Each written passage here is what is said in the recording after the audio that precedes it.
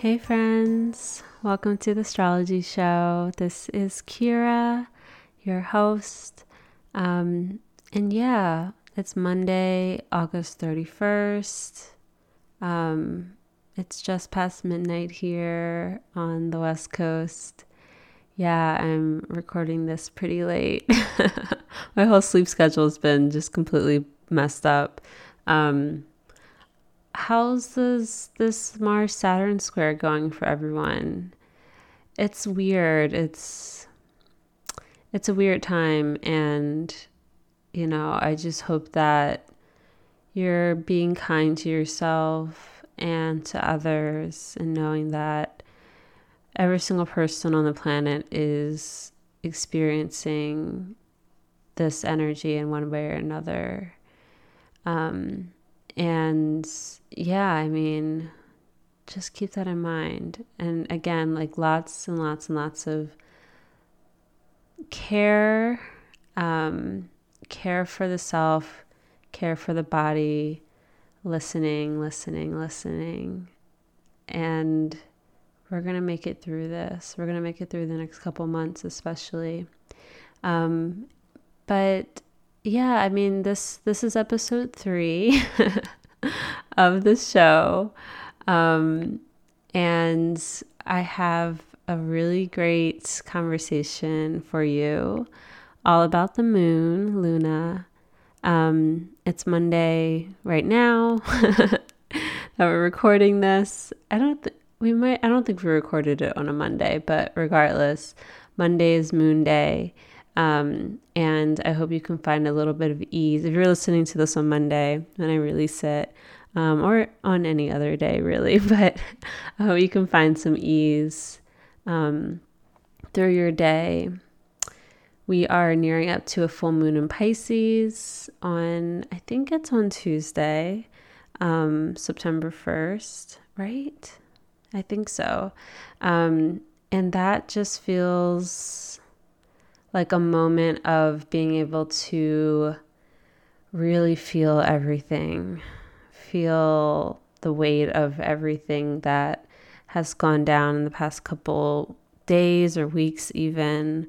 Just giving yourself a moment to like be in that, and express it however you feel resonates with you, whether that be needing to just kind of get outside, be in nature, grieve, be in water and grieve. Baths are really good for a Pisces moon, a Pisces full moon, long showers, just being, if you have access to a body of water. Maybe I'll go to the beach. I still haven't been to the beach yet over here in LA. But yeah, I think, just allowing whatever to come up. I think for full moons, it's really important to just like witness and notice, and you don't really need to do anything. There's not really much action that you need to like purposefully take, except to just see what's blossoming and blooming and coming into light, what's coming into awareness at this time. Anyway, I keep getting sidetracked. I guess because it's like we're talking about the moon. There's this full moon. I keep staring at the date. It's August 31st, my grandfather's birthday. Yeah, and I guess I'm thinking about him too. A Virgo king. He was great. Yeah, so I have this conversation for you. It's all about the moon, and it's with Bear Ryver. He's back again. And Alice Sparkly Cat, who is also, known, their name is Ace, but stage name is Alice Sparkly Cat. They're known by Alice Sparkly Cat online. And yeah, we talk about that too in the episode, but I'm sorry, I'm rambling because it's almost 1 a.m. I shouldn't be telling you guys that, but whatever. What are rules? There's no rules here. I'm just gonna get into it. I'm gonna stop talking so the episode plays. But just so you know, at the end I will be reciting the Orphic hymn to the moon.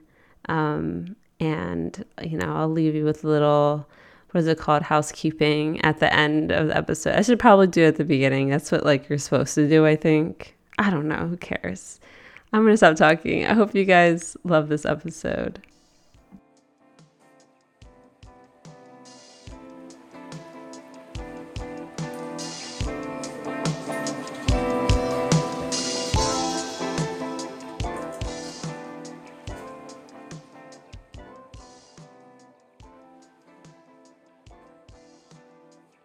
All right. Hey, friends. How's it going, Kira? Good. So we have Bear River and Alice Sparkly Cat, aka Ace. Ace, what do you prefer? I guess you probably don't really have a preference, or do you? Oh, I prefer Ace, actually. Okay, cool. Is Alice Sparkly Cat kind of like your name? Yeah, it was my screen name when I was a teenager. Oh my gosh, Word. Wow. So it's had a long journey. I'm so happy that I'm not using screen names, because yours is actually cool. So my screen names from when I was a teenager were like Hawthorne Heights lyrics and stuff. Okay, so yes, we have Ace, aka Alice Sparkly Cat, and Bear River here, and I'm gonna have them introduce themselves. Let's see. And also, just for the hell of it, I'm gonna go ahead and let you guys know that it's Tuesday, August 11th that we're recording right now, and it's 4:10 p.m. In Los Angeles, where I am currently located. And I'll let Bear and Ace talk about where they're located. Ace, why don't you start? Okay. Tell us about yourself and your practice, and if you're comfortable sharing some info about your chart, like your sun, moon, and rising, that'd be cool too. Cool, that sounds good. My name is Ace, or Alice Sparkly Cat. I'm an Aquarius rising, Aries sun, and a Cancer moon.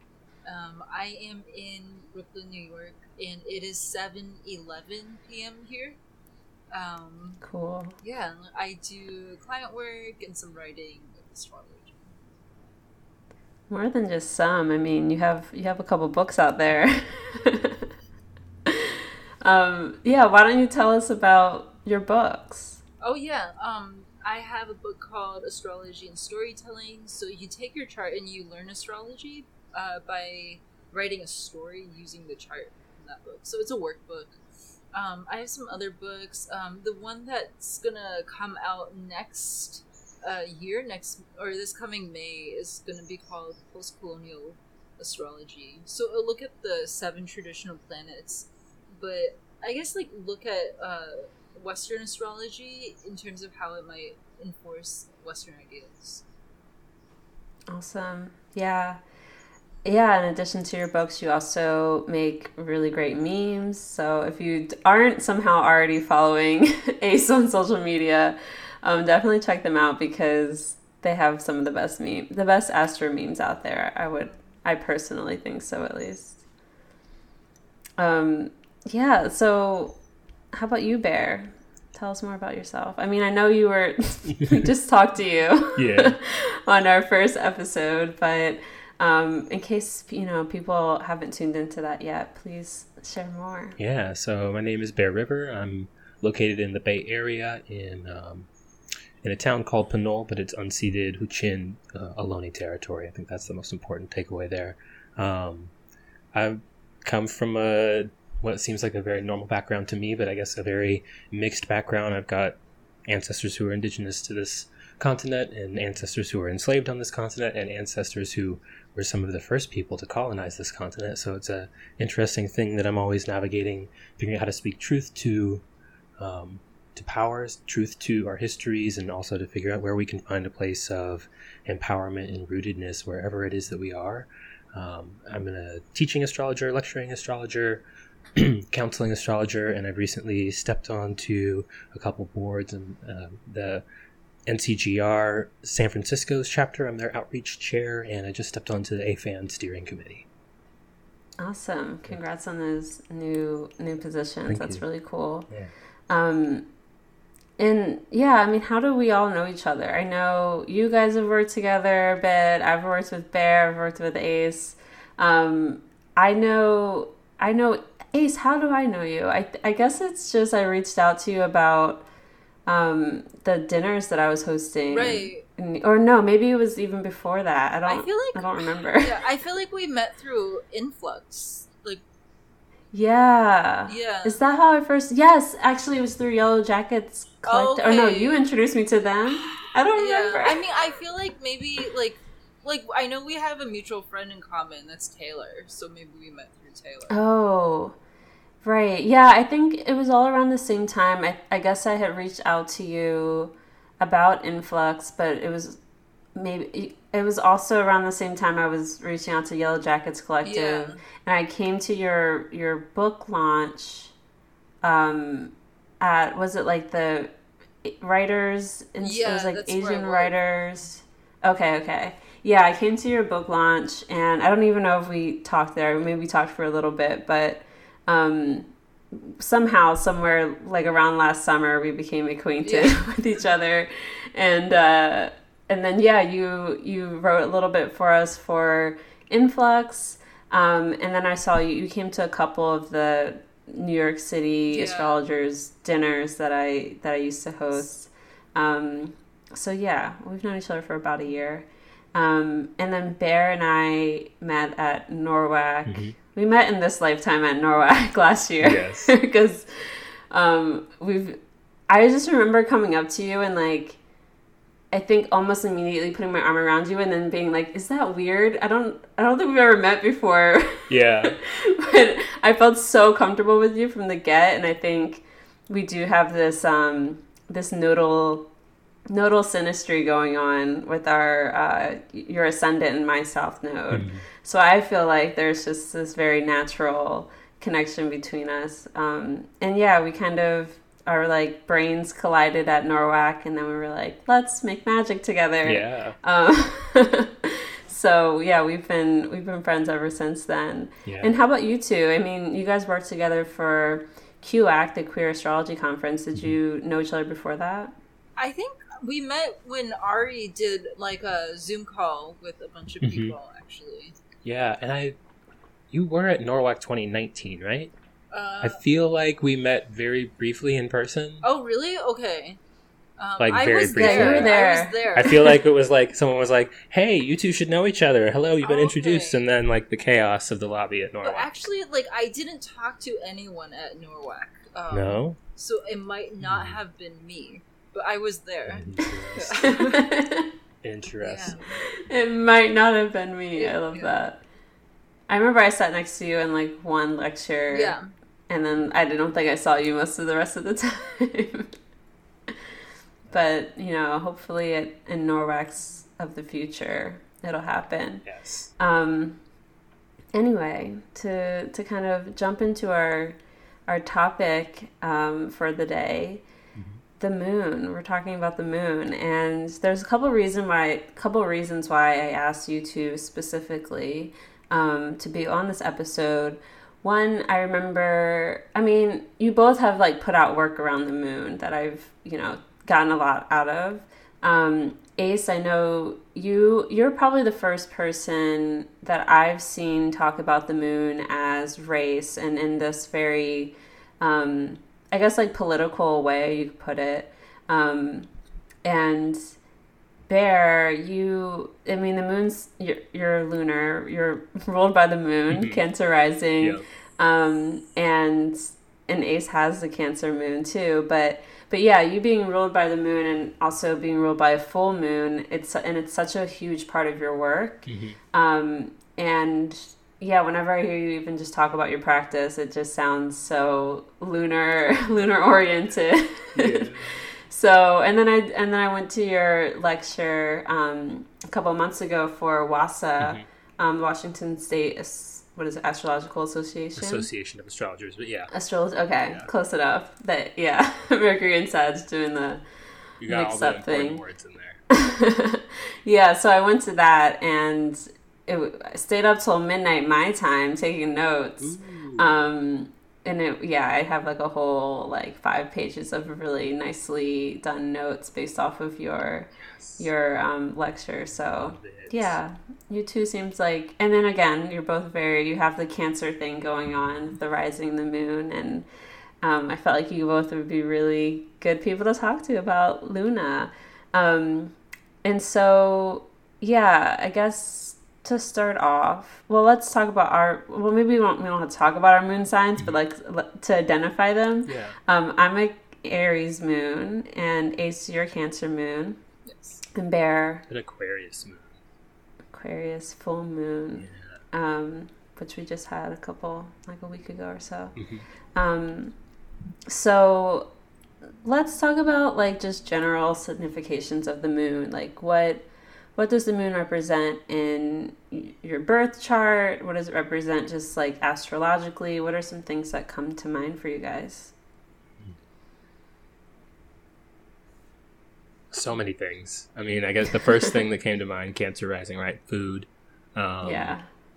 Before we got the ABCs, if I understand the history correctly, before we got the ABCs of astrology, which is, Mercury equals Virgo equals the 6th house, when people thought assimilation and digestion, we thought the moon. So that's the first place that I go, and then from there, there's a lot of stuff that just naturally builds on top of that. Mm-hmm. I guess when I think of the moon, like, I feel like there's this weird gender thing that, like, a lot of people do with, like, the sun and moon.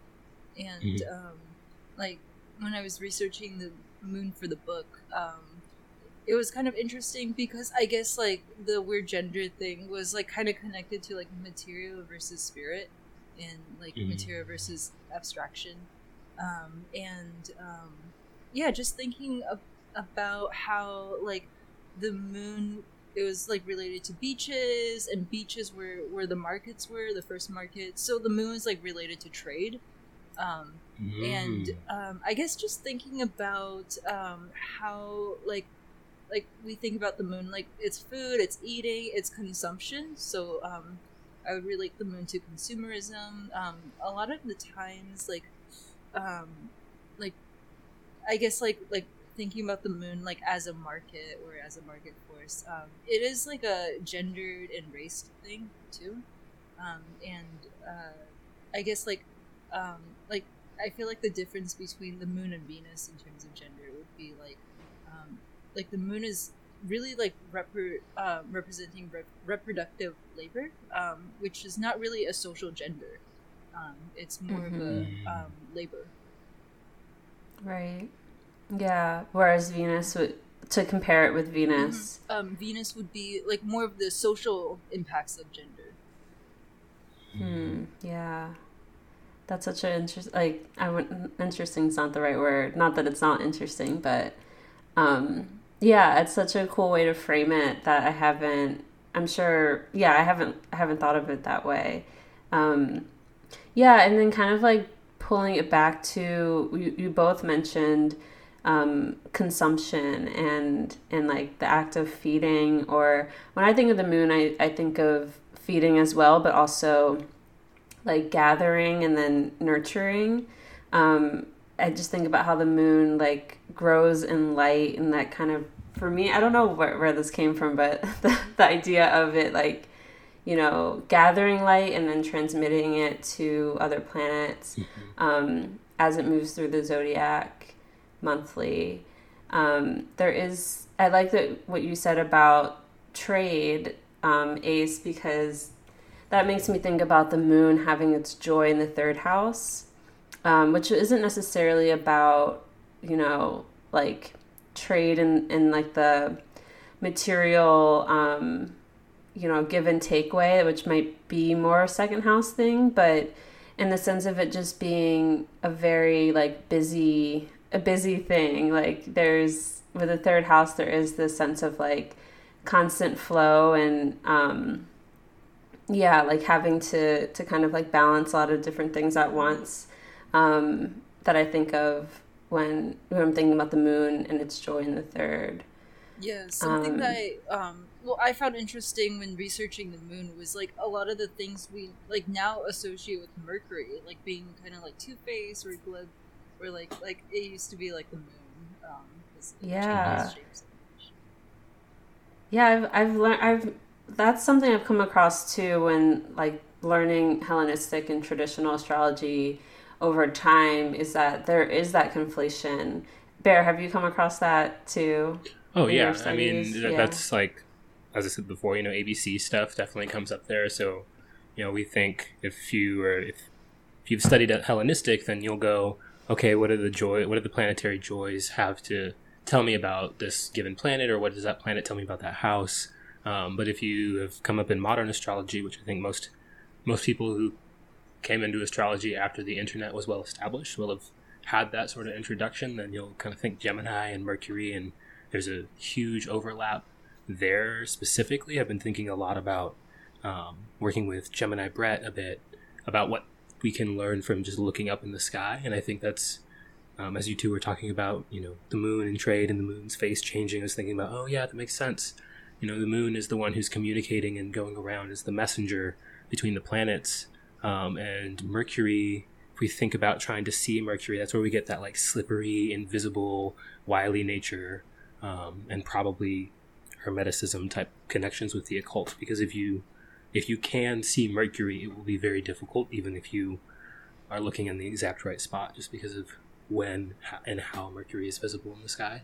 If that makes sense. Mm-hmm. Yeah, that really resonates. Have you ever tried to see Mercury, either of you? No. Yeah. It's really I saw it once during that total lunar eclipse in Leo in 2017 because Mercury was really close to the sun at that point. I remember like seeing it for a split second, but yeah, and I think might have seen it around sunrise once, like a couple years ago. But yeah, it's like very, because that's the thing, you think you see it and you're like, is that it? I don't know. It's has that very like It's flighty just a glimmer of nature light, to and it. I couldn't. Yeah. Yeah. Yeah, absolutely. Exactly. Yeah. So what are some other things? I mean, there's the association with like a monthly cycle too, like our months literally like that word must come from a word having to do with moon, right? Like the MO, I don't know, that could just be my brain trying to make associations where there aren't any, but yeah, the fact that the moon takes around 28 and a half days to move through the zodiac, and how that kind of sections off a certain amount of lunar cycles per year, and how some cultures, that's what their calendar is based off of.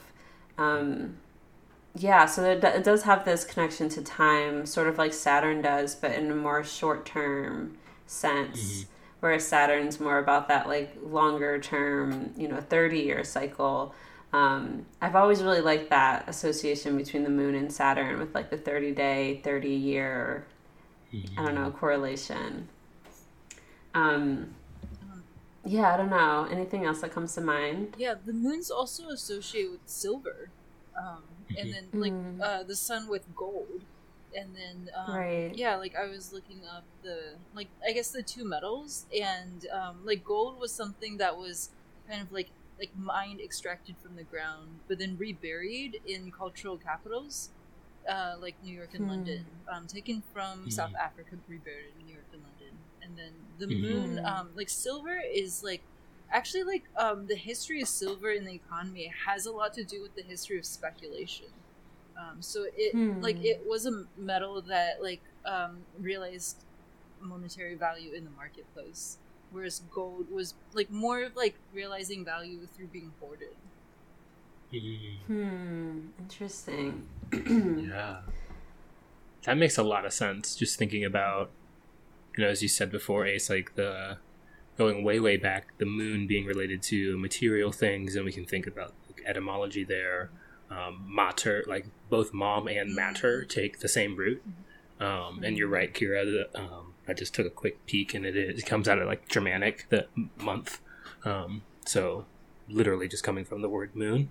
But if we think about like the moon as material and the sun as abstraction, we know that gold is literally like the elements that are coming out of stars. So there's a very finite amount, but that abstract wealth only exists when one takes the time to hoard it, but actual, like, if I remember my history correctly, silver was much more likely to be used to actually coin. So you would have like literal hand-to-hand exchange going on with silver, whereas gold was more about like conquest and the abstraction of borders and land ownership. And even just thinking about like, the moon being so material, something we touch, like, and I'm thinking about tons of stuff like silver candlesticks and silver this, like, even using silver as part of the process of plating gold, if I remember correctly. And in film too, silver's used in film. Silver nitrate. Yeah. Right. Yeah, that's right. I made film developer once for chemistry class in high school. Nice. I remember having to do that. What about the connection with the idea of like parenting or just like caretaking and nurturing that's associated with the moon? Because that's kind of what I think one of my like first associations would be, is not just mothers, but, you know, parenting or caretaking in general, and the idea of nurturing something and nurturing it in order for it to grow. Do you guys have thoughts on that? Yeah, I mean, yeah, of course. Like, equally curious, and also of like what Ace has to say, and wanting to, trying to figure out who gets to speak with the digital stuff. I mean, I definitely am thinking about this year's NORWAC 2020, listening to Mark Jones talk about essentially like early psychological development and what we can see both in following the signs and also thinking about the planets that rule those signs. But I've been thinking a lot, I've got a moon ruled and a full moon at that, so obviously like that's pretty significant in my own life, and I can see some pretty classic Aquarius moon themes there. But thinking about, I spent some time working with kids, and spent a year with elementary kids, and thinking about the difference between simply providing an environment where kids can explore and develop and do their thing versus nurturing them specifically. And those definitely are two different things. Like, I can think about, the sun just shines, and if their plants are there and ready and they have their leaves and they get some sun energy and they're good to go, versus like literally tending a garden where you're thinking, okay, where do I put you? Yeah, the sun's going to shine, but I want to get you just the right amount of sunshine to do your thing, and just the right amount of this. I feel like the moon really speaks to one's like level of attunement with the environment, or ability to attune and adapt to the specific environment, versus versus like the sun just having you either do or don't have the right set of stuff to make use of the environment around you, or the stuff that is given to you either does or doesn't work. I feel like the moon is really about getting in there and finessing that relationship. Yeah, I like that a lot. That makes a lot of sense, especially the garden analogy. Ace, do you have any thoughts on that? I guess like in terms of the client work, I feel like there's like always like kind of like two moons. Like there's like the like parent who's a nurturer, like as like an overarching archetype, and then there's like how the client like might have like actually experienced parenting, and I don't know. I feel like for everyone it's so different. So like I feel like talking about the moon is like definitely really useful for just talking about like comfort and how that might like place or displace people, and just kicking off those conversations. The moon sign as what is comfortable for you, or how you experience comfort. That definitely resonates. I mean, do you guys want to speak to like an experience or just a general experience you have with your moon sign in regards to things like comfort, or like how you were nurtured or how you nurture others?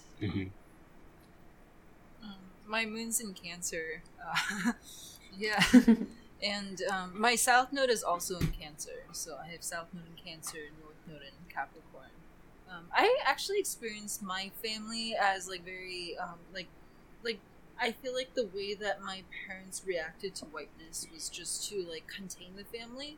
Like you can't go outside. So like South Node and Cancer, I felt like emotionally held hostage in many ways. That's how I would experience the cancer.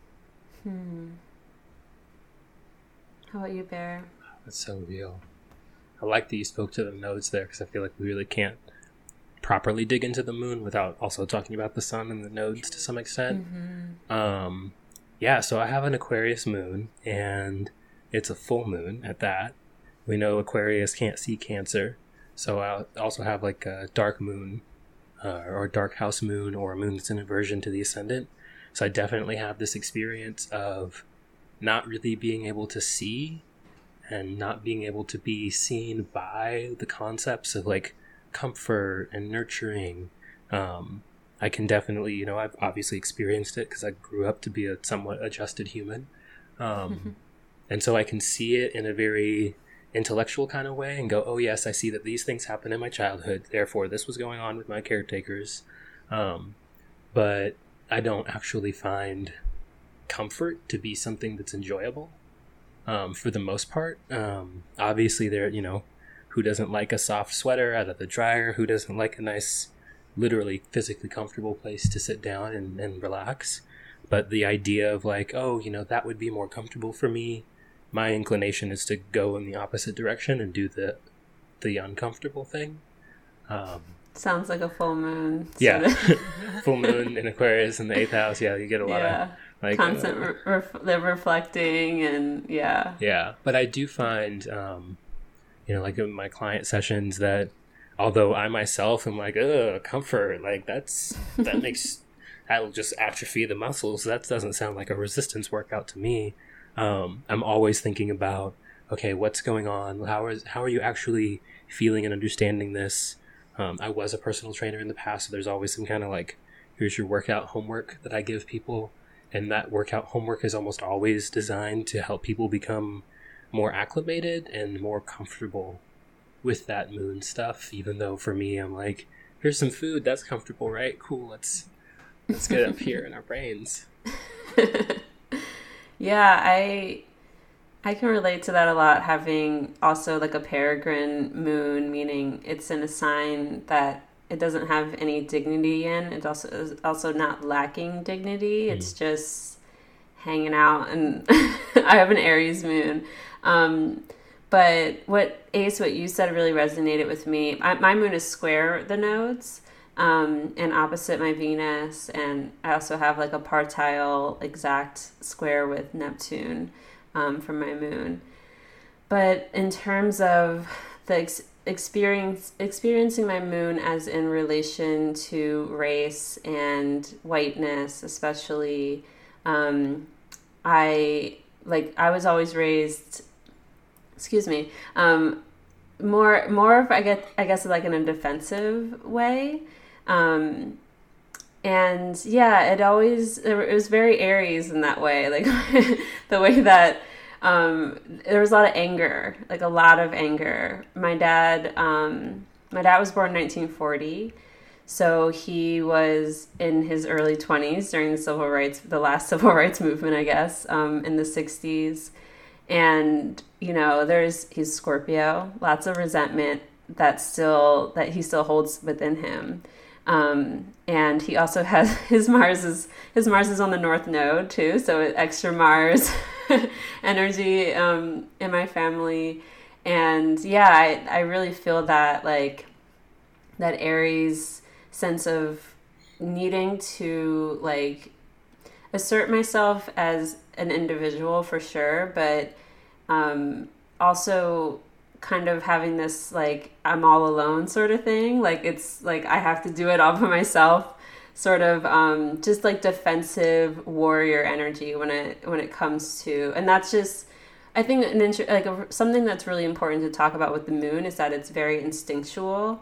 So it's not stuff that you're necessarily like consciously aware that you're doing all the time, unless maybe you're like an astrologer and you're super aware of everything that you're doing. But like but yeah, the moon is very instinctual. So, and it's like patterning that was, that you were nurtured with. And so it's not necessarily like I'm, thinking I have to be defensive towards all white people all the time, but that's an instinctual reaction based off of the way that I was raised, is that, basically like always being hypersensitive of the fact that I'm Black, and in those contexts, and I think the peregrine-ness of it. Actually, Bear, when you were on the astrology podcast and you said this about your peregrine moon, I was like mind blown, because you related it to like kind of being in a place that's not familiar, and not necessarily it being like really difficult or like really, chill, but just kind of having to figure it out without having much to rely on. And but how did you put it? Because I mean, I definitely didn't put it as well as you did. So whenever I speak, I kind of go into a weird fugue state. I have no idea what I said. I think I can understand. I was probably thinking about what Ace wrote about the dignity of the planets, not as like, oh, you're on a holiday traveling, right. Like that's some capitalist bullshit. Like, no, you're like not a citizen wherever you are. Right. But I think I was saying something to the effect of maybe like making the analogy of language, or at least right now I'm about to use the analogy of language, and like being taught language by immersion versus having a handy little guidebook. Like when you're in like having a peregrine planet is like being dropped into like a ASL class with a deaf instructor. Boom, immersion is the only option. There will be no moment where this deaf teacher suddenly hears you and uses their mouth to tell you this is how you sign this. You just have to figure out, like, here are the signs, and I see that you're making eye contact. Cool, I've got your attention. Like, what, how do I sign this? And you guesstimate, and you shrug. You like, you have to just gesture and point, and you figure your way around. Or, I was really fortunate to be able to travel to Thailand back from my honeymoon, and we spent most of the time in pretty touristy places, but we did spend, 4 or 5 days in a part of Bangkok that was not touristy at all. And so it really was just like, cool, what do I know about these social customs? Well, eye contact and like a polite head nod usually goes over pretty well. Like you learn to not make assumptions about what you might be conveying or what the other person is conveying, and you kind of just wade through the things that are super common, like everyone has to pee, everyone needs to eat, everyone needs water. And beyond that, it's just this feeling of like there is no safe ground on which to make an assumption. But I think, like you said, Kira, it's not, being peregrine isn't like just being like just narrowly being able to avoid debility. It's having neither dignity nor debility. So you're just kind of like left to your own devices. You kind of figure it out. I think a lot of Gen Xers and elder millennials will definitely relate to like, you're old enough and you're mature enough for your age that you can be trusted home alone. So you're like, cool, here's the key. Walk yourself home after school. Make sure you do your homework. Make sure you feed yourself a snack.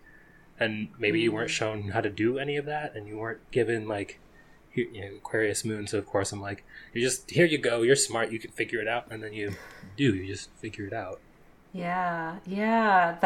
I love that like latchkey kid sort of analogy, because I definitely can relate to that. I'm in a lunar perfection this year, meaning like the moon is activated for me for my 28th year, and I've been obviously thinking about it a lot, and the idea of comfort has been a huge part of it for me. I just like, I'm spending a lot of money right now to live in a place that makes me, and by the way, my moon's in the second house, so obviously I'm spending a lot of money on housing, but to live in a place where my body just feels more comfortable. And that's been a huge thing for me this year, is like just figuring out how to make my body feel good, because like if I can't keep my body feeling okay, then it's going to be really hard to make my mind work. And really hard to do all the other things that I want to do in the world. And so I'm really looking at this lunar perfection is like super important for establishing that. And it happens to coincide with my Saturn returns. There was all this reparenting stuff happening on so many levels. But yeah, I really like that we've kind of talked about the comfort part of it, because it's, like learning how to be comfortable, learning how to nurture yourself, and like literally how to feed yourself is such a big thing. Diana Rose Harper on Twitter just had a tweet the other day being like, is is the idea of eating, like having to eat every day, like really annoying for you, or is your moon just like dignified or something like that? I'm butchering it, but yeah. Do you yes. resent having to nourish and feed your body every day? Yeah, exactly. I definitely resent it. Yeah, I wish this robot machine would just like be a little bit more sturdy. Yeah. How close is your moon to the south node, Ace? It's like 10 degrees away. Okay. Is it applying or separating? It is separating. Okay, cool. Does your sun square it? My sun, yeah, it squares it. Yeah, it's like at a applying square. Okay, cool. Yeah, I was just curious. Yeah. Anyway, let's talk more about Moon in Cancer, because I want to kind of break down what it's like to have, a dignified moon versus a not dignified moon, or a debilitated moon. So Moon in Cancer, like, to me, that's a very moist, happy moon. Not to say that, your moon's happy all the time, but in the sense of like the moon, a planet in its own sign has the resources that it prefers to have. There's a level of comfort with that planet.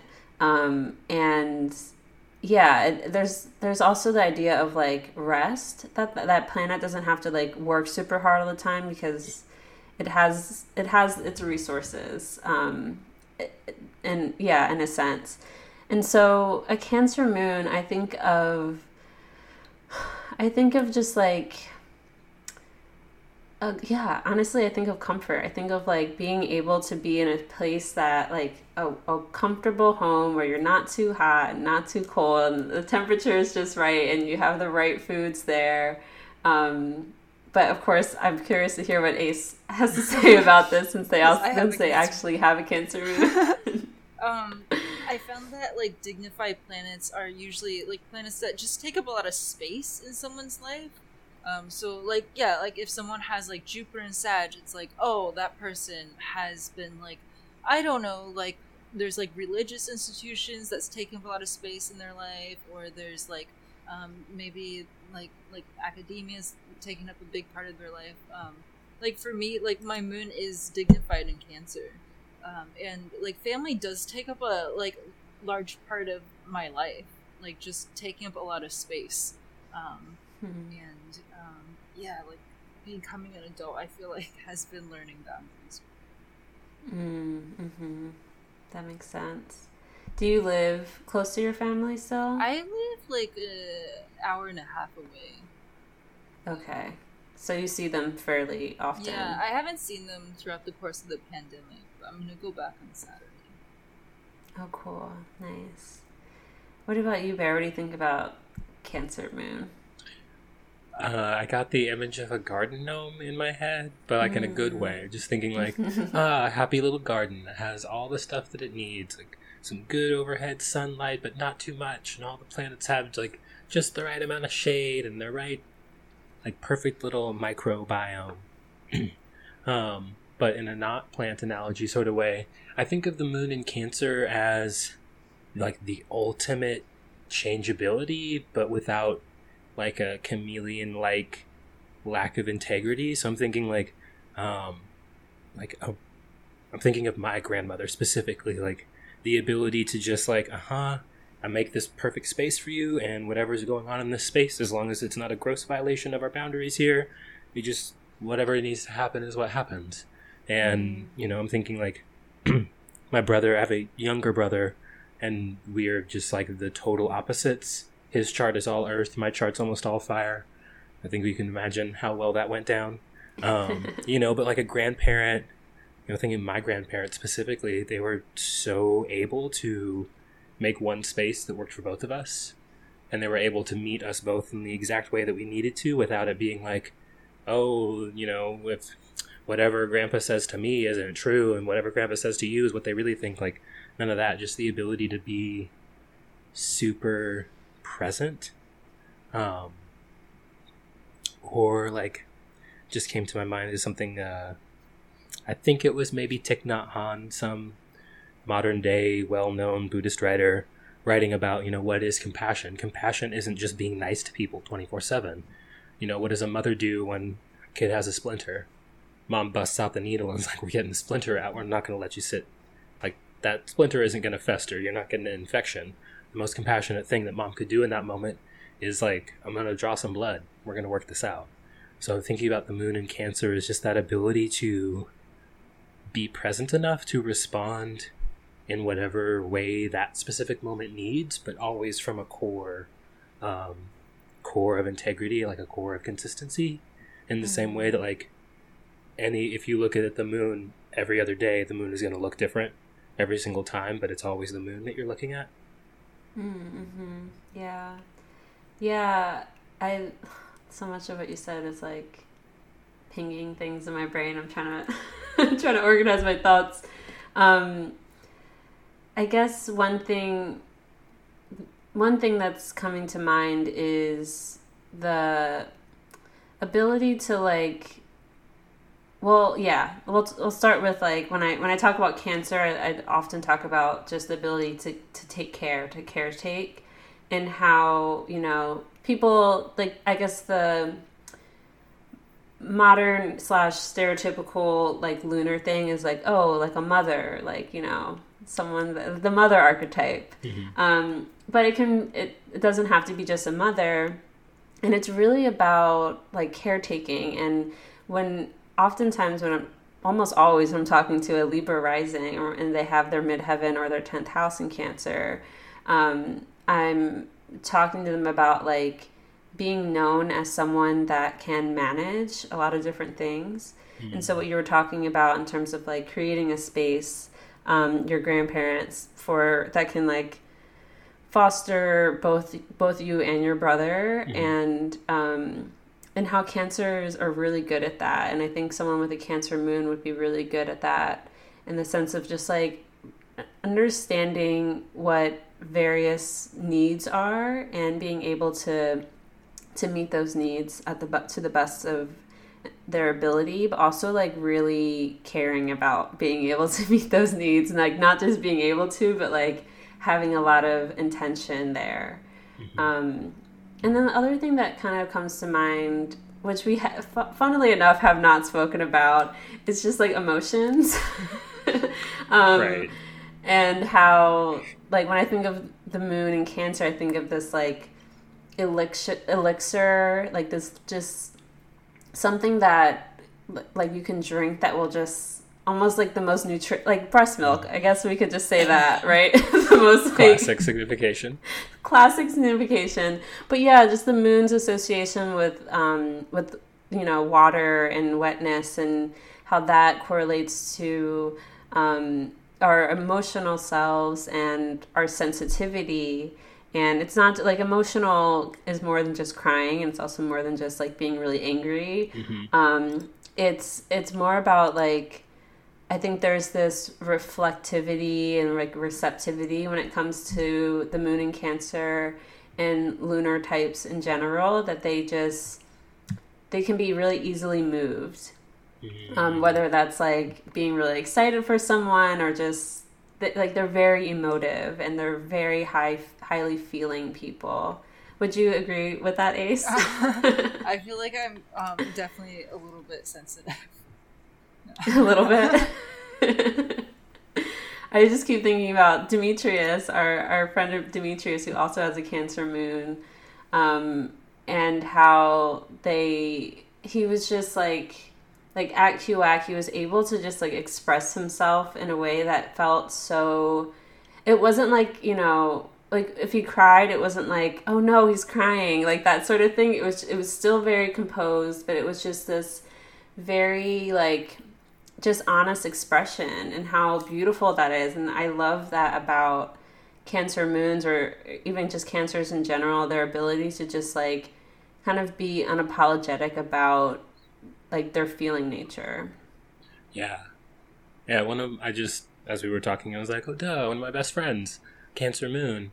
And one of the things that I notice about her is that, like, her somatic body, so that's one of the ways that I'll often describe the moon to clients, is it's the somatic body. So it's literally how we're feeling our emotions, how we are physically experiencing and integrating the events around us.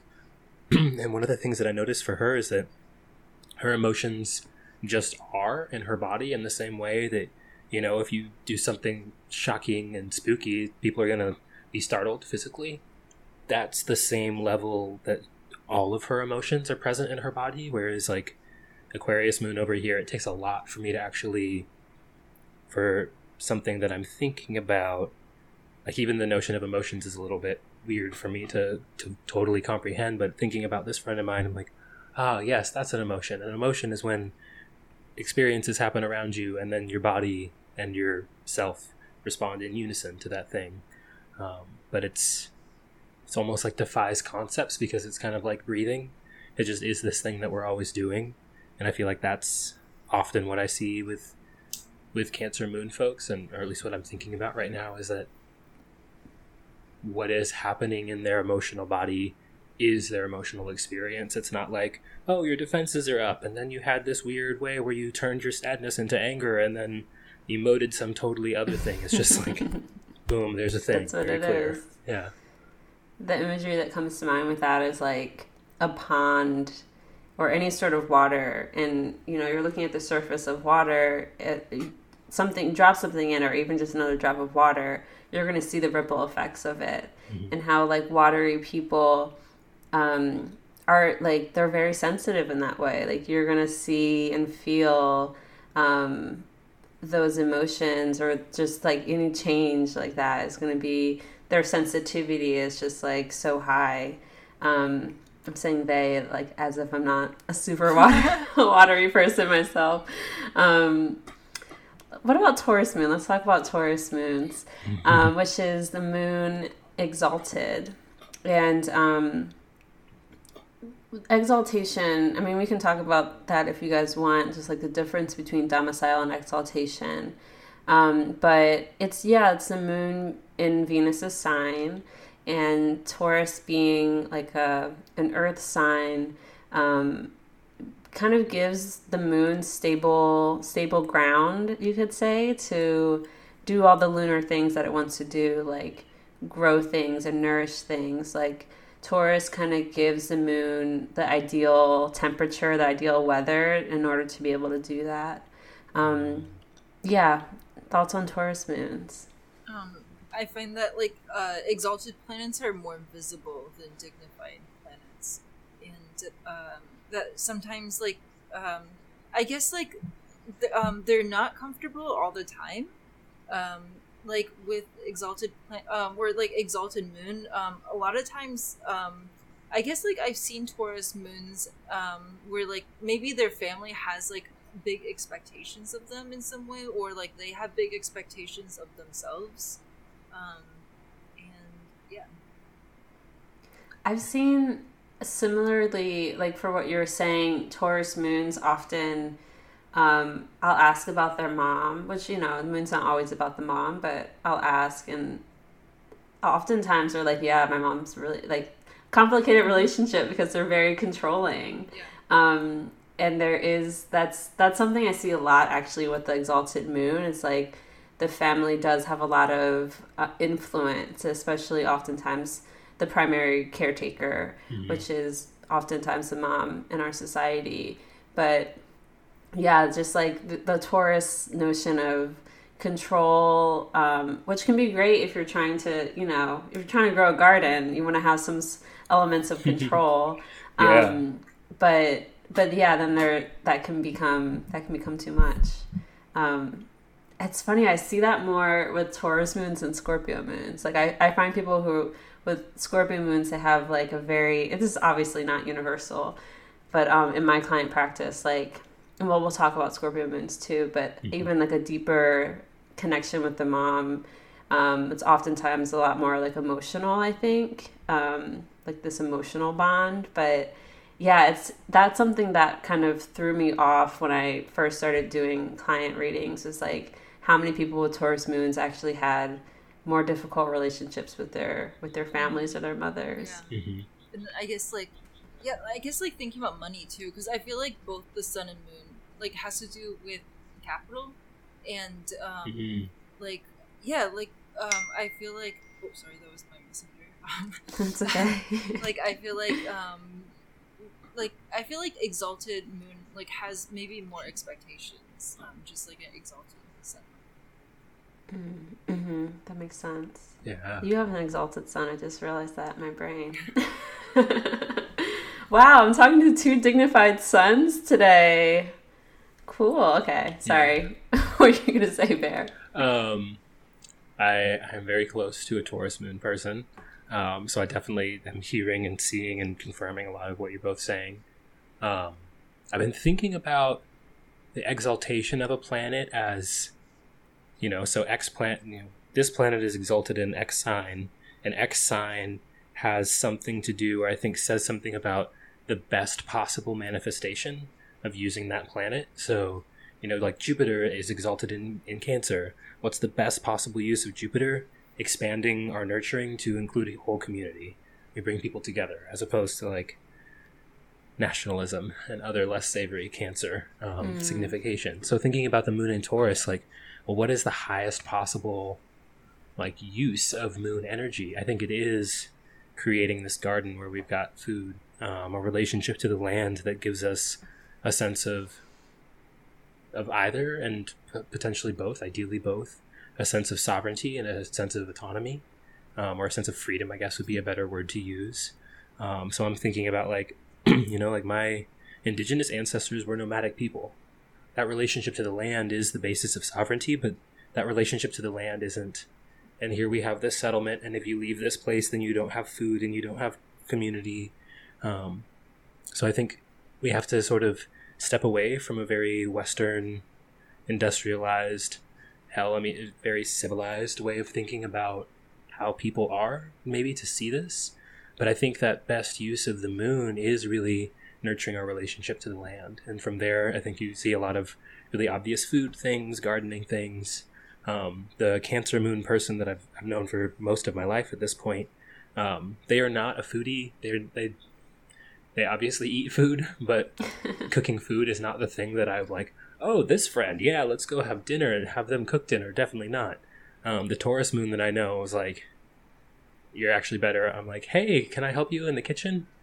Okay, I didn't think so. I was just saying that so that I could be polite, because I know that the most helpful thing I could do is actually to just leave the kitchen and let you do your thing, because you actually are deriving benefit. Like, it's a generative process, I guess is the way you could think of it.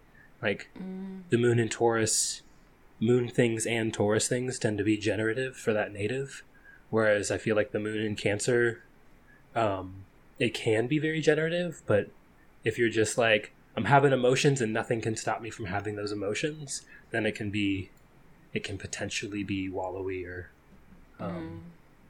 less awesome, just like any planet in its own domicile. To kind of speak to that, the difference between a planet in the sign that it rules versus a planet in the sign in which it's exalted.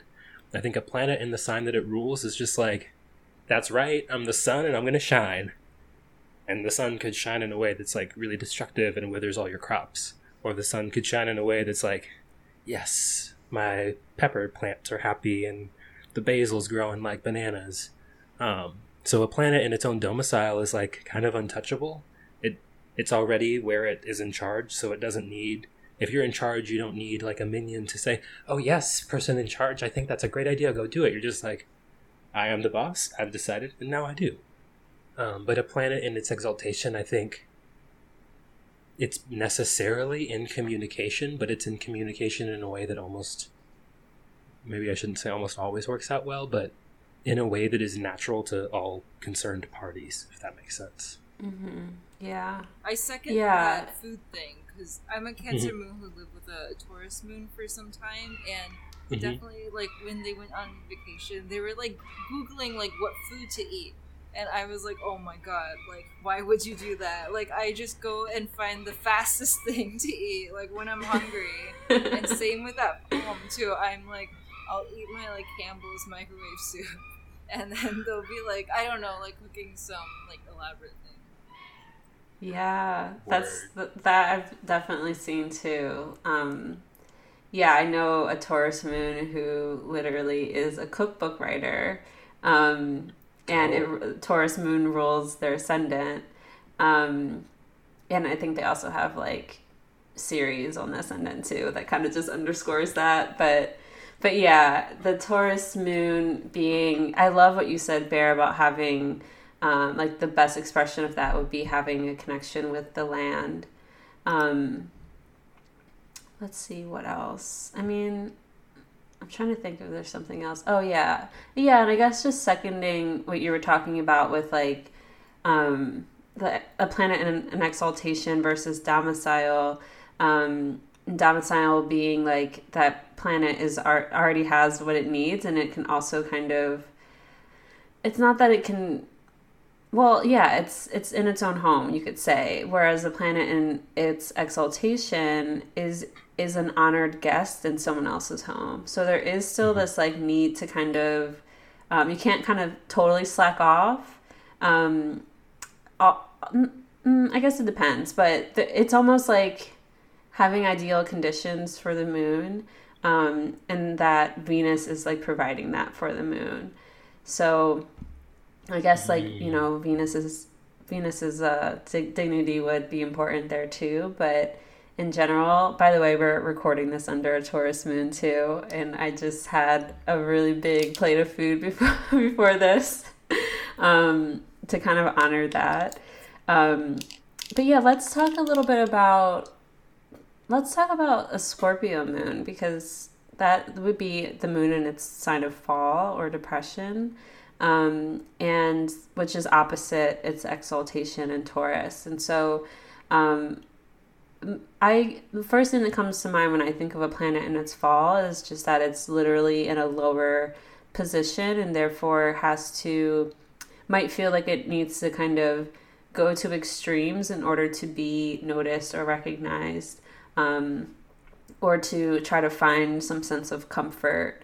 And like the moon in Scorpio, it's difficult for the moon itself to be in Scorpio, because the moon wants to grow things, it wants to nurture things, and and also like the moon has this sort of flightiness to it, in the sense that it's constantly changing. It's moving through signs every 2.5 days. But the nature of Scorpio, which is Mars's sign, to me, I picture like the moon kind of getting stuck inside of like a swamp and like sinking. Because the moon doesn't want to get all messy and dirty in Scorpio. And I'm not saying that Scorpios are messy and dirty. As you might know, I am a Scorpio. But more in the sense that, like, I think of Scorpio as the swamp, because, you don't know, it's all about going deep. And there's also this idea of, like, mixed, like, everyone's shit kind of, like, being all in there at once. And so, like, you don't really know where one thing ends and another thing begins when you're in this, like, very soupy, dark, sticky mess of, like, a swamp, or even, like, you can even look at it as, like, a well. I like to think of, like, dark, deep water with Scorpio. And the moon doesn't necessarily want to get caught up in all that, like, these intense emotions, and the moon would rather be able to, like, feel the thing and then move on. And Scorpio, that's not the case. The moon has to, like, really move through these emotions, and takes a lot more time to process, I think. Yeah, what are you guys' thoughts on Scorpio moons? So my mom's a Scorpio moon at the exact degree of the moon's fall, 3 degrees. Like, Yeah, I feel like Taurus moon has maybe like high expectations of other people, but Scorpio moon definitely has very low expectations of other people, including family members. like, I feel like my mom definitely has low expectations of like even me and my dad, and do not expect us to be there for her. And it definitely it comes out, it shows up in our relationships. And not to like reveal all her dirty laundry or anything, but definitely like when she was growing up as a kid, like she had two siblings, like she was the kid that they chose to like, and she was gonna be like sent to the countryside as part of the Cultural Revolution, so she was always like, oh, I was like the least favorite kid or whatever. So yeah, that's how I experienced Scorpio moon. It's just like having low expectations of other people. And sometimes, like people will surprise Scorpio moons. Like people are not that bad. Like you can trust them. But I feel like definitely like Taurus moon is like, oh, I expect you to be there for me. Scorpio moon is like, oh no, like even if you showed up for me 100 times, I do not expect you to be there ever again. Wow. My sister has a Scorpio moon, and I'm just like, wow, yes, this is so real. Like, and I also just traveled across the country with one of my best friends who also has a Scorpio moon. And yeah, there is this like very low expectation of like the people, the populace even, and like family, or yeah, just like because I think there is an expectation of is being let down, being betrayed. I think betrayal is this really big thing with Scorpio placements where, there's just like this expectation of loss, and of having to deal with really difficult emotions. So I think it might be easier for a Scorpio moon to just expect to be hurt. And that's kind of like the instinct, the primary like instinctual reaction to other people. Yeah, I definitely feel like Scorpio moon, like because they sometimes expect that betrayal, like might sometimes even like choose situations where situations are not. Any thoughts, Bear? I have a friend who has a Scorpio moon.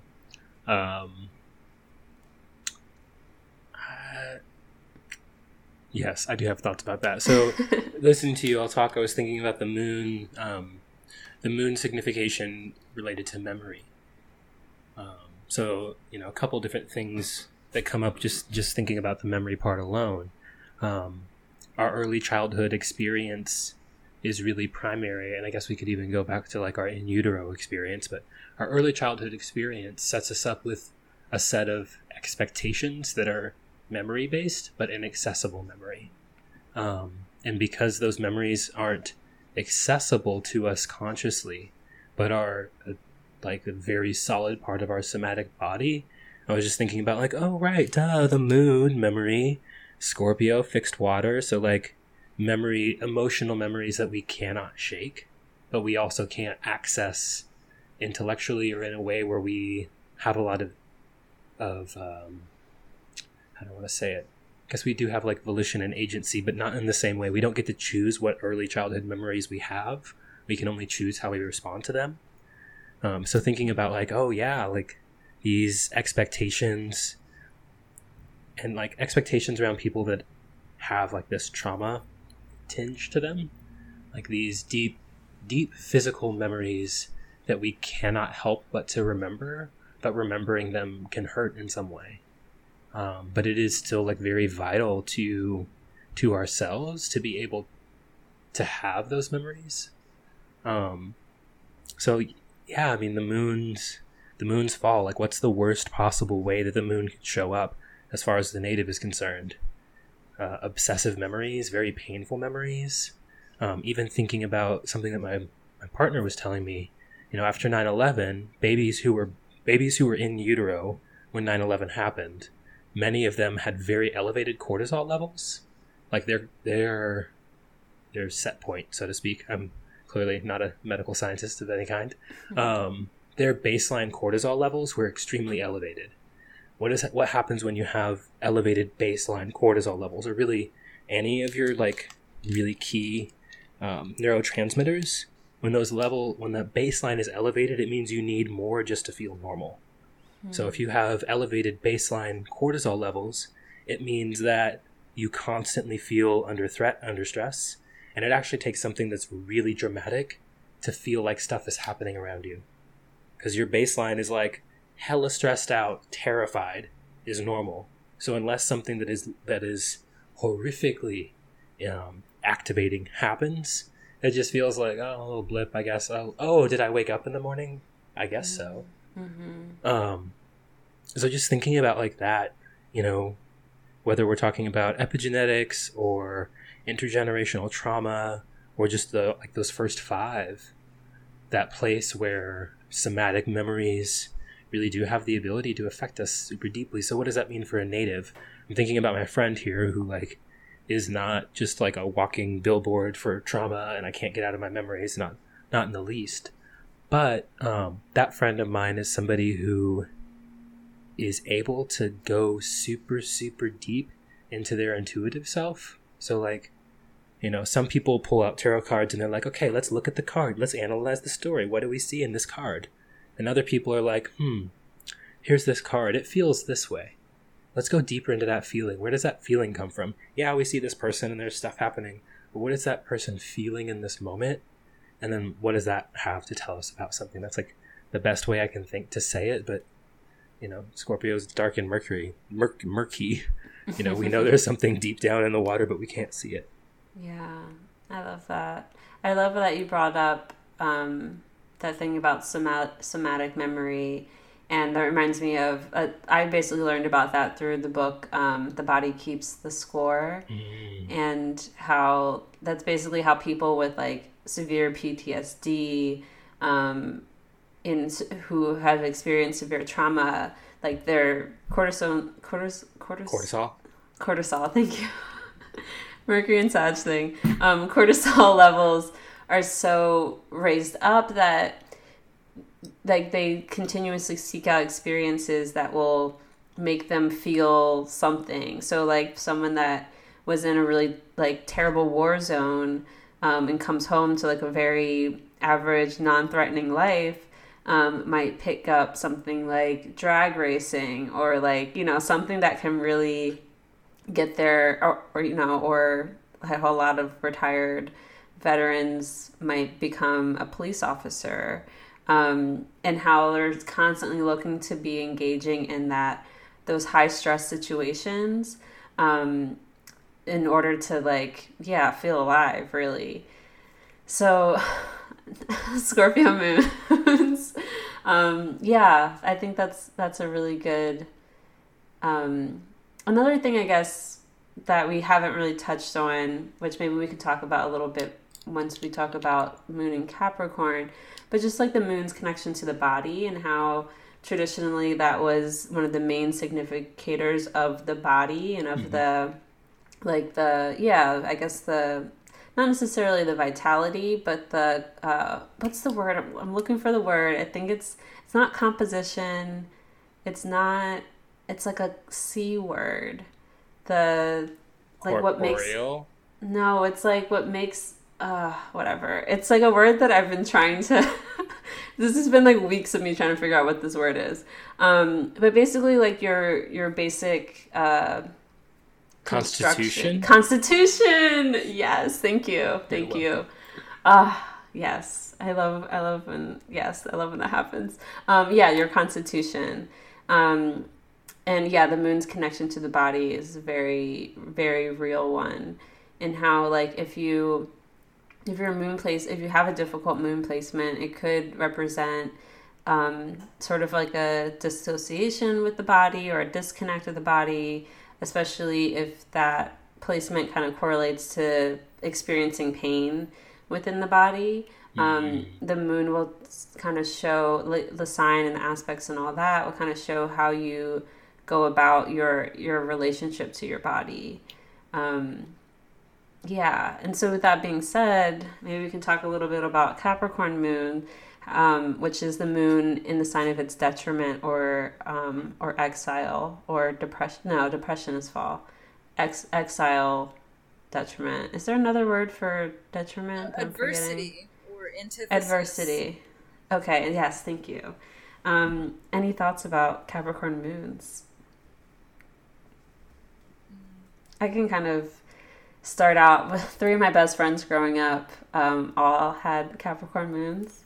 Um, and there is this sort of, well, I guess when we're talking about like a planet in detriment, I like to think of it as being uncomfortable, being in a place that's not necessarily, you don't have the resources that you would have in the domicile, and so therefore you're kind of forced to kind of get creative with it and kind of figure out how to create those needs or meet those needs in a situation that doesn't give you what doesn't give you what you need to get there. You kind of have to figure out how to do it for yourself. And I've seen with the moon in Capricorn, all three of these girls that I grew up with, that I was really close with, I'm still really close with two of them, but they all came from like well-to-do families. You know, the families were fine, but there is this like lack of the type of nurture that they needed, maybe, and there's this hardness to them that not to say that they're hard people or they don't have any softness to them, but there's this like these like they put these expectations on themselves, which I think definitely come from the family, of needing to kind of like make their way in the world in a very specific way. All three of these girls went to Ivy League schools. All three of these girls worked their fucking asses off. I would describe them as boss ass bitches. Like that type. Like they're just people that I've always looked up to, and I'm like, wow, like how did you all get straight A's and get into all these amazing schools and somehow like had boyfriends and like were in Ivy, like not Ivy, like, you know, varsity sports and all the AP classes, like just this desire to achieve and, you know, be something, make something of themselves. But the self nurturing, the like taking care of the self and the body wasn't as much of a priority. And that I think is something I see with Capricorn moons, where they're just like, yeah, it's not so much about like the focus isn't so much on the self in terms of like taking care of the vessel. It tends to be like that care and nurturing tends to be kind of like put onto achievements. I don't know. I'm kind of rambling, so I would love to hear your thoughts on it. I guess before, like, we were talking about the moon as a type of labor, like reproductive labor, and I feel like that's definitely connected to the moon being the body. It's like what produces bodies, and it's like it's a pretty big part of of the world, but it's not something that's like calculated to support the GDP or even like seen at all. So it's like a type of labor that's just like kind of unaccounted for. So I guess like that's what I think of when I think of the moon a lot. And yeah, I feel like in Capricorn, like if like moon in Cancer is a moon that like takes up a lot of space, I feel like moon in Capricorn is like smaller.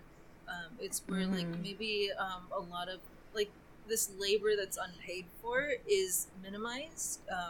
So like yeah, I'm hearing you would with what you're saying about like you know, just like the self-care stuff being made smaller, and yeah, I feel like both dignified and adverse moons like can be hard, because it can be hard when like just that unpaid labor takes up like a lot of space in someone's life, and it can also be hard when that like nurture labor care work takes up no space or very little space.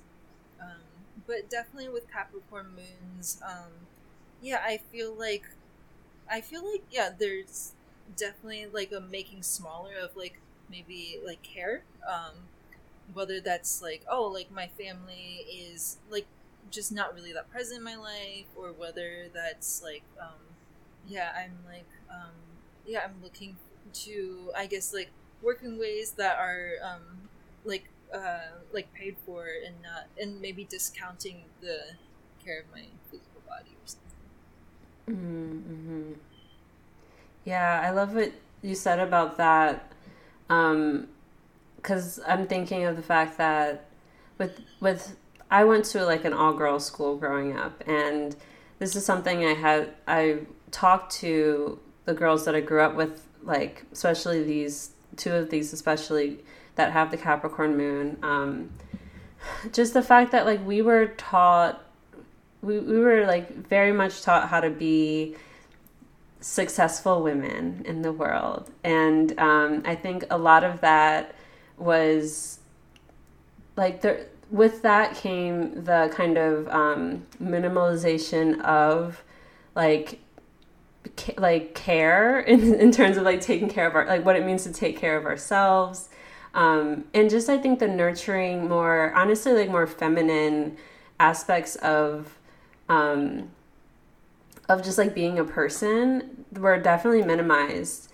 And I always say like we were taught how to be these like boss ass girls, but we weren't necessarily taught how to be soft and how to like that it's okay to cry, and that like it's okay to have the feelings that we have, and that like it's okay to want certain things, that don't necessarily have to do with like becoming like reaching a certain status or entering a certain level or class. And yeah, I think that they're with like almost like bringing us up to be these successful, classy women. There was with that came like, you know, the support of wanting, you know, more women in positions of power, and all of that. We weren't, it's kind of like that thing where it's like you can't be both, you can't have both. And that's kind of what I'm thinking, like what's coming to mind for me with the Capricorn moon. It's like hard to find, just like what you were saying, that it's takes up less space, like the idea of care and nurturing, and you know, the act of feeding oneself what one needs, what the body needs, is minimalized. Yeah, that makes a ton of sense. If we're thinking about, you know, the matter mother connection, then we can think about the moon in Cancer as like literally being materialized out of your mother. If we go on the opposite end, I'm like, okay, what does Capricorn want? Capricorn wants consistency. Keep thinking of the word legacy, which maybe is more of like a fourth house word than a Capricorn word, but I'm thinking here of like Capricorn wants things that endure. Well, what definitely doesn't endure? Our emotions and our bodies. Like if we're the person who like, ooh, you know, I'm Alfred Nobel, I just invented dynamite. Like Nobel is definitely dead, but the Nobel Peace Prize and dynamite aren't. So it would make sense that with the moon in Capricorn, there would be this move to like, how do I feed myself, right? That's the question. Like once, boom, you're born, you're a baby, you need to be fed. And you're like, how do I feed myself? Mom, feed me, right? That's, babies are screaming and crying. Over in Capricorn, we're like, how do I feed myself? Well, how do I feed myself? How do I feed my eternal soul? Not with ephemeral stuff that's going to disappear once my body turns into dust again. So maybe it's like, I got that Ivy League degree and nobody can take that from me. And even like thinking about like, I was going to say like the simpler side of like the desire for dynasty, or dynastics, is like, it's not about so much like, well, I have this thing and I'll have it forever. Obviously I won't have it forever because I'm not forever. But if I get this thing, then I can pass that down to my kids, and like that can't in theory, can't be taken away from them. So yeah, I mean, just like hearing you talk here about your friends, oh, that makes a ton of sense. Moon in Capricorn, you're like, okay, yeah, my body, the way I adorn myself, the clothes I wear, whatever, but my accomplishments, my achievements, like that achievement, once it's been achieved, it has always been achieved. Or like thinking about, I have no idea what Alex Honnold's chart is, but I was just thinking about him, climbing Mount or El Cap. He's climbed El Cap. Even if somebody else free climbs something taller, Alex Honnold will always still be the first person who did that. So it makes sense to have that like drive to externalize.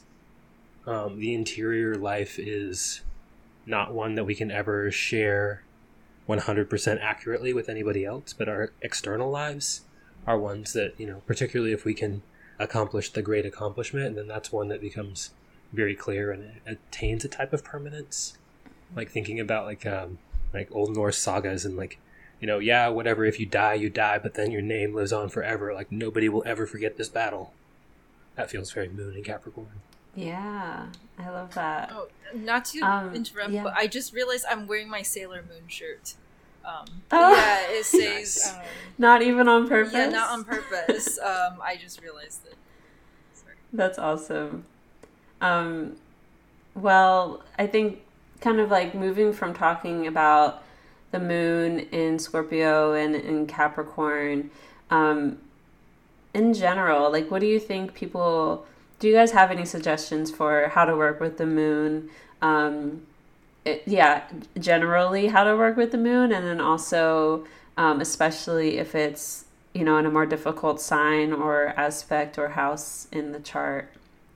For me, like working, being in this lunar perfection and trying to work with the moon more, I think probably all three of us would say like observe the moon, observe the moon phases, literally observe the moon, and see how you feel both, I guess more about like noticing and just taking note and spending time with how you feel at the new moon, the first quarter, the full moon, and the last quarter, and then that, especially that balsamic phase between the last crescent and the new moon.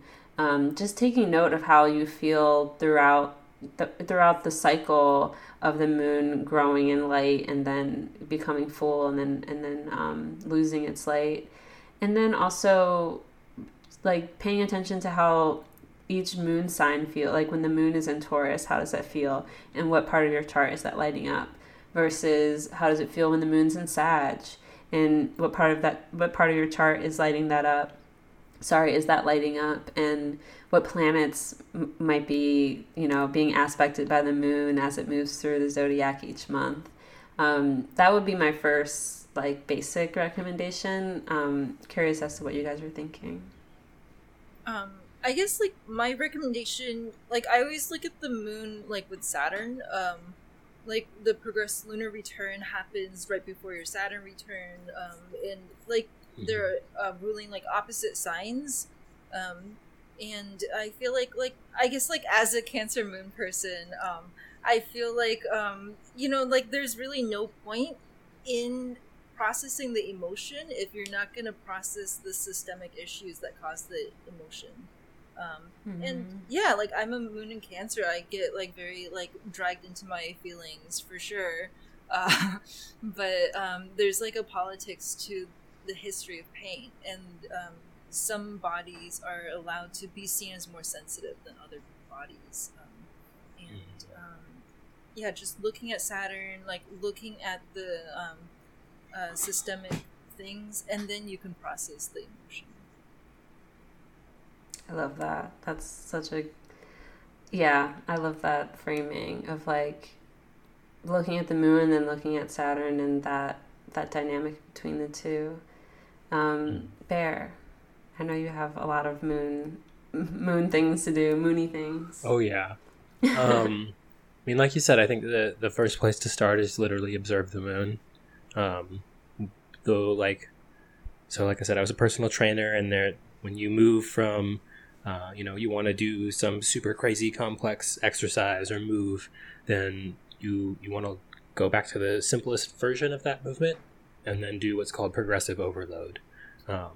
So you just make it a little bit harder, right? You add weight, you add reps, you add sets, and then one day you're like, ooh, I'm a strongman. Thinking strongman event, not just men peoples. So first place to start, notice the new moon. It's pretty easy because if you have, even in the Bay Area where there's a ton of light pollution, you can tell when there's no moon in the sky. So just notice when the sky is extra super dark. Ooh, a spooky night. Is there a moon? Probably not. Okay, cool. This is what a new moon feels like. And just notice that, right? So the disclaimer, what I'm about to tell you to do will take you like a decade to accomplish, but still, if you want to learn the moon, this is how I'd recommend you do it. Start with the new moons. Boom, you've done a year of new moons. You know what a new moon feels like. Next year, do the new moon, full moon. Don't care what sign it's in. Don't care what aspects it's making, what house it's in your chart. Just new moon, full moon. The real obvious one here, and if you already feel this in your bones, you can skip ahead. When there's no light at night, there's not much we can do. It's extra spooky. It's extra dangerous. It's extra, you can't see colors. When there's a full moon at night, anybody who's done old school photography can tell you this. A full moon is 1/3 as bright as the sun at high noon. We can see color at night when there's a full moon. That's actually a really huge deal. So if we're thinking full moon, the ability to actually fully see what's in our underground, dark, shadowy territory, whatever Jungian or other type of psychological word works for you. The shadow realm is illuminated at a full moon. And then you start working in boom, new moon, full moon. What's up with those quarter moons? Can you feel the difference between the waxing quarter and the waning quarter? Then go assign. How is the new moon in Taurus different than the new moon in Cancer? Because those are different moons, right? So you just start adding in one more layer. You have the sign that the moon is in. Cool. What house was that in your chart? Then you can get way more complicated.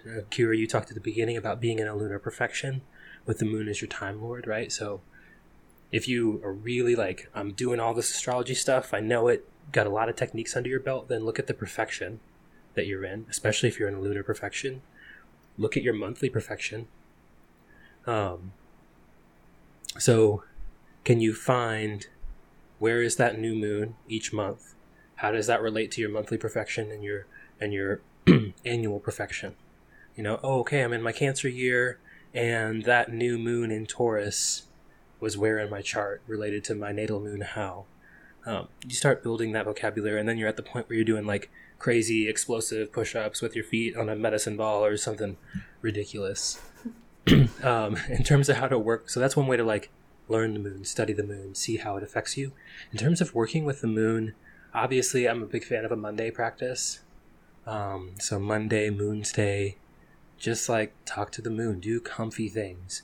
One of the easiest ones I say is eat a comfort food, right? And that's a way where you can get really deep with your moon practice, and you can be talking to your body, you can be talking about your ancestors, your matrilineal line, you're giving your mitochondria something to process. Our mitochondrial DNA is that just comes from mother's line. So there are a couple different ways in terms of working with the moon that are really easy. Eat a comfort food on a Monday. Super duper simple. Taking a bath instead of a shower if you have the means to do that. On a new moon or a full moon, just building in. So one way to think about it is to build your vocabulary with the moon. But one way that Ari Felix and I were talking about working with the planets at the Allied Media Conference a little while back, working with the planets is movement ancestors. So really thinking about what is the moon the ancestor of? Well, the moon is the ancestor of nourishment, of comfort, of food, of communication. Well, what are all those types of things? Those are ways that we build relationship. Eating food is being in relationship with our plant animals and relatives, the animal relatives. So how are you building relationship with the land around you as a place that you're just in, right? How are you building relationship with the food that you're eating? How are you building relationship with those acts of communication with the world around you? It's kind of just stepping back and seeing, the process of picking a piece of fruit is, yeah, sure, that's just gathering and we're eating food, but we can think about that as being in relationship with that tree, in relationship with cycles, in relationship with time, in relationship with our body. So really, and I think that's a good moon word. We usually think Venus relationships, well, we can think about the moon as being in this, right? Because the moon is inseparable from the sun. The moon isn't just like, yeah, the moon is a body in space that is its own, but the way in which we see the moon and interact with the moon is a relationship between us as observers here and the moon in relationship with the sky. So it's super relational. I love it.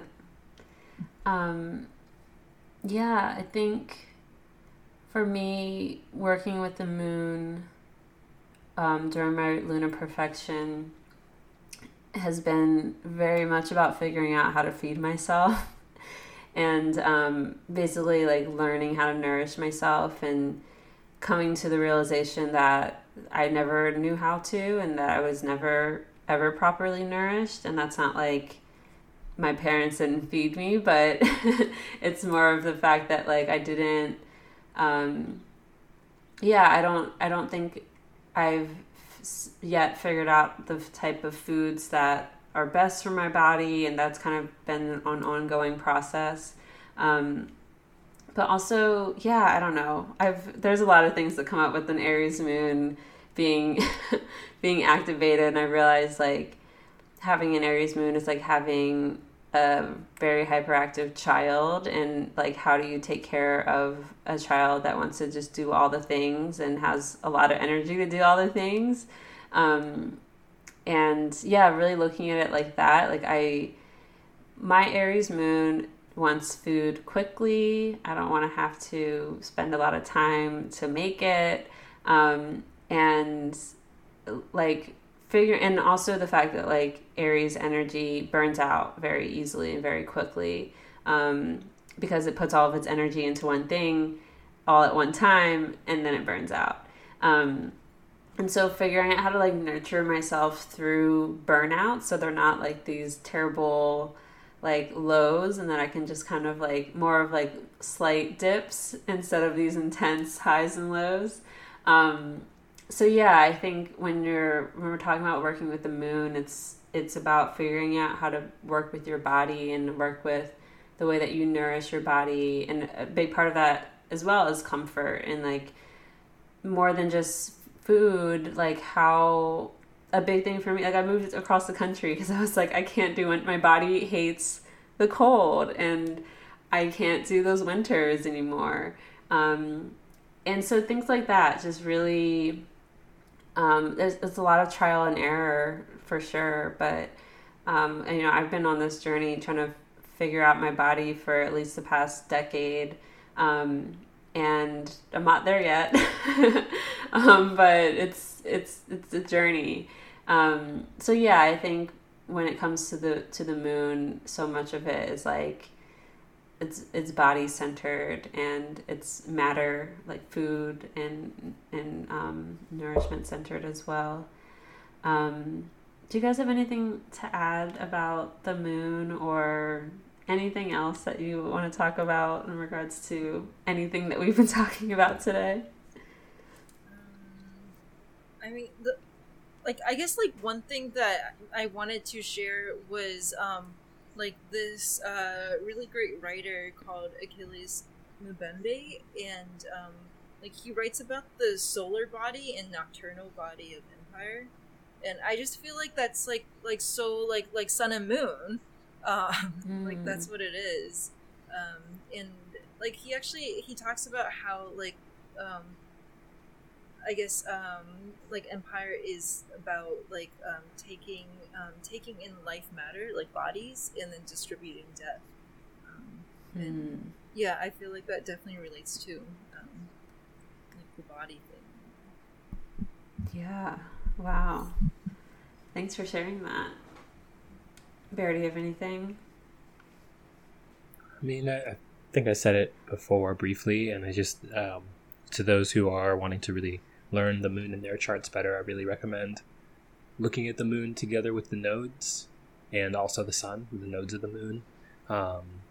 You know, the nodes, the bendings, the squares to the nodes are where the moon is moving really quickly. When the moon is together with those nodes, that's a place where we could have an eclipse or will get an eclipse. That's a necessary condition for an eclipse to happen, is that the moon is with the nodes.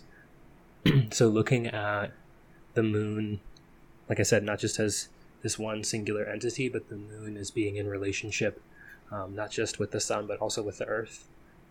I think that's what gives the most fruitful lunar education, is really looking at all of those. So like, yeah, I've got the moon in Aquarius, but to really understand that moon, you have to look at the moon as a full moon opposite the sun in Leo. Like, what light is being cast on the moon that the moon is reflecting back, and then looking at that relationship with the nodes. Is the moon square the nodes? In evolutionary astrology, we call it a skip step. And if the moon is square the nodes, what does it mean to have a somatic body that's faster, that's more sensitive or more volatile, right?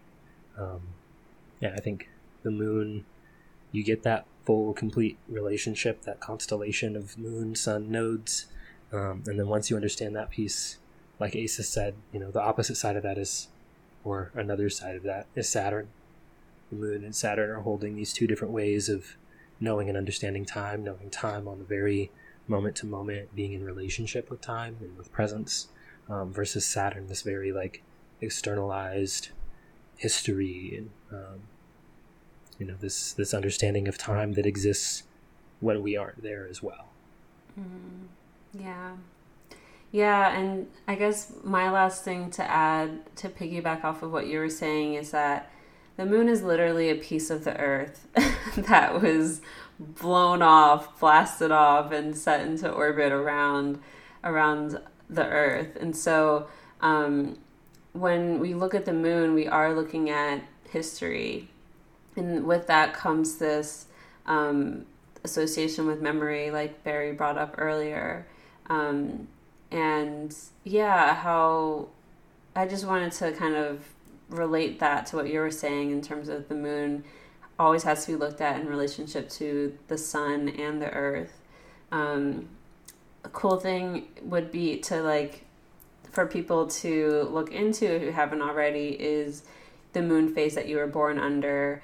And yeah, there's a lot of literature and information out there around that, how that will definitely influence how your moon is experienced, how you experience your moon, and also just kind of tells a lot about the type of person you are when you're looking at the relationship between the sun and the moon. There's definitely personality types, if you will, based off of lunar phase. So that's another cool thing to look into. I think our time is coming to an end. I feel like I could talk about the moon for hours. I mean, we have been talking about it for quite some time. But yeah, I want you guys to tell people where they can find you.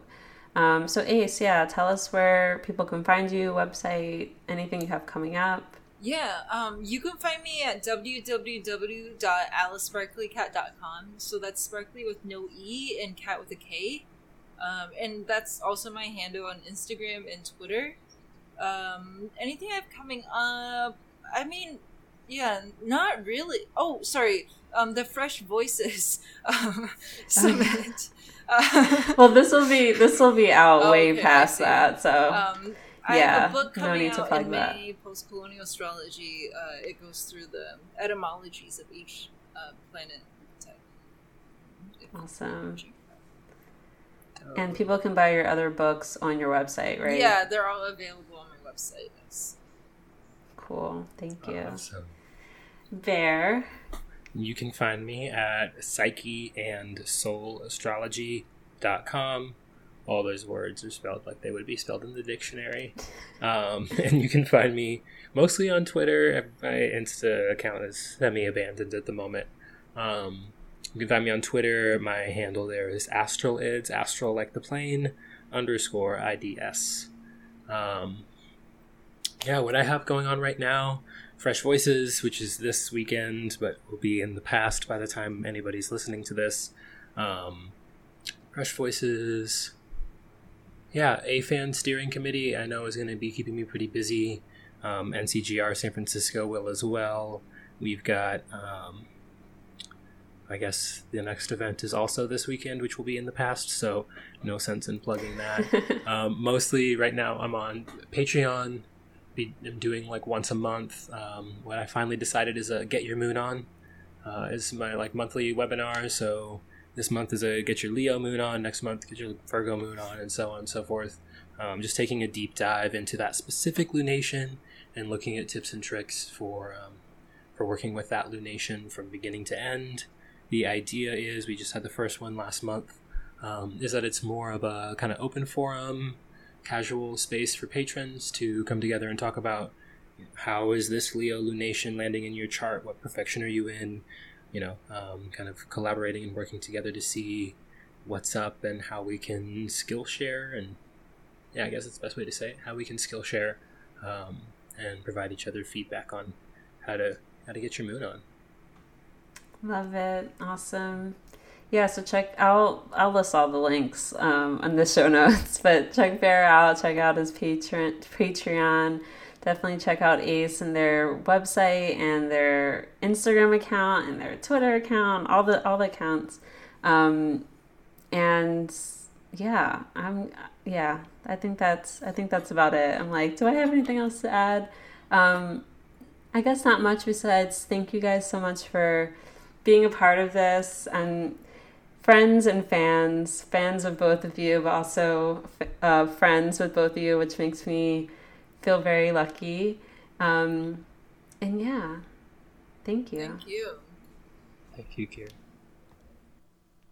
Thanks for tuning in. I really hope you got a lot out of that conversation. I sure did. I mean, it's always a treat to be able to talk to Bear and Ace, and yeah, I feel very lucky that I was able to have both of them on, and yeah, they're both so great. And they both also spoke at the Fresh Voices in Astrology Summit that I had the pleasure of organizing this year on August 15th and 16th. And if you're interested in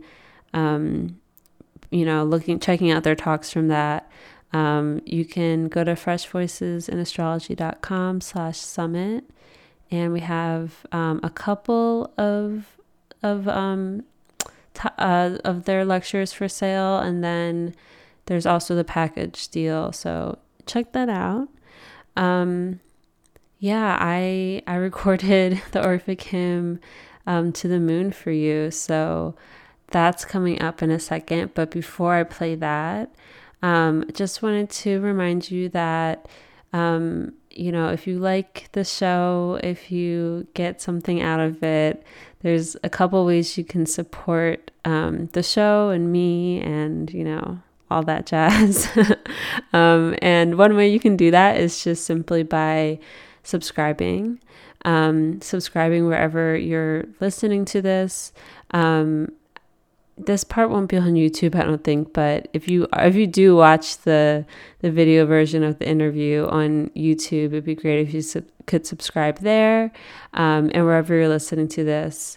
If you also would like to rate the podcast like 5 stars, that'd be great. If you would like to leave a review, that would also be great.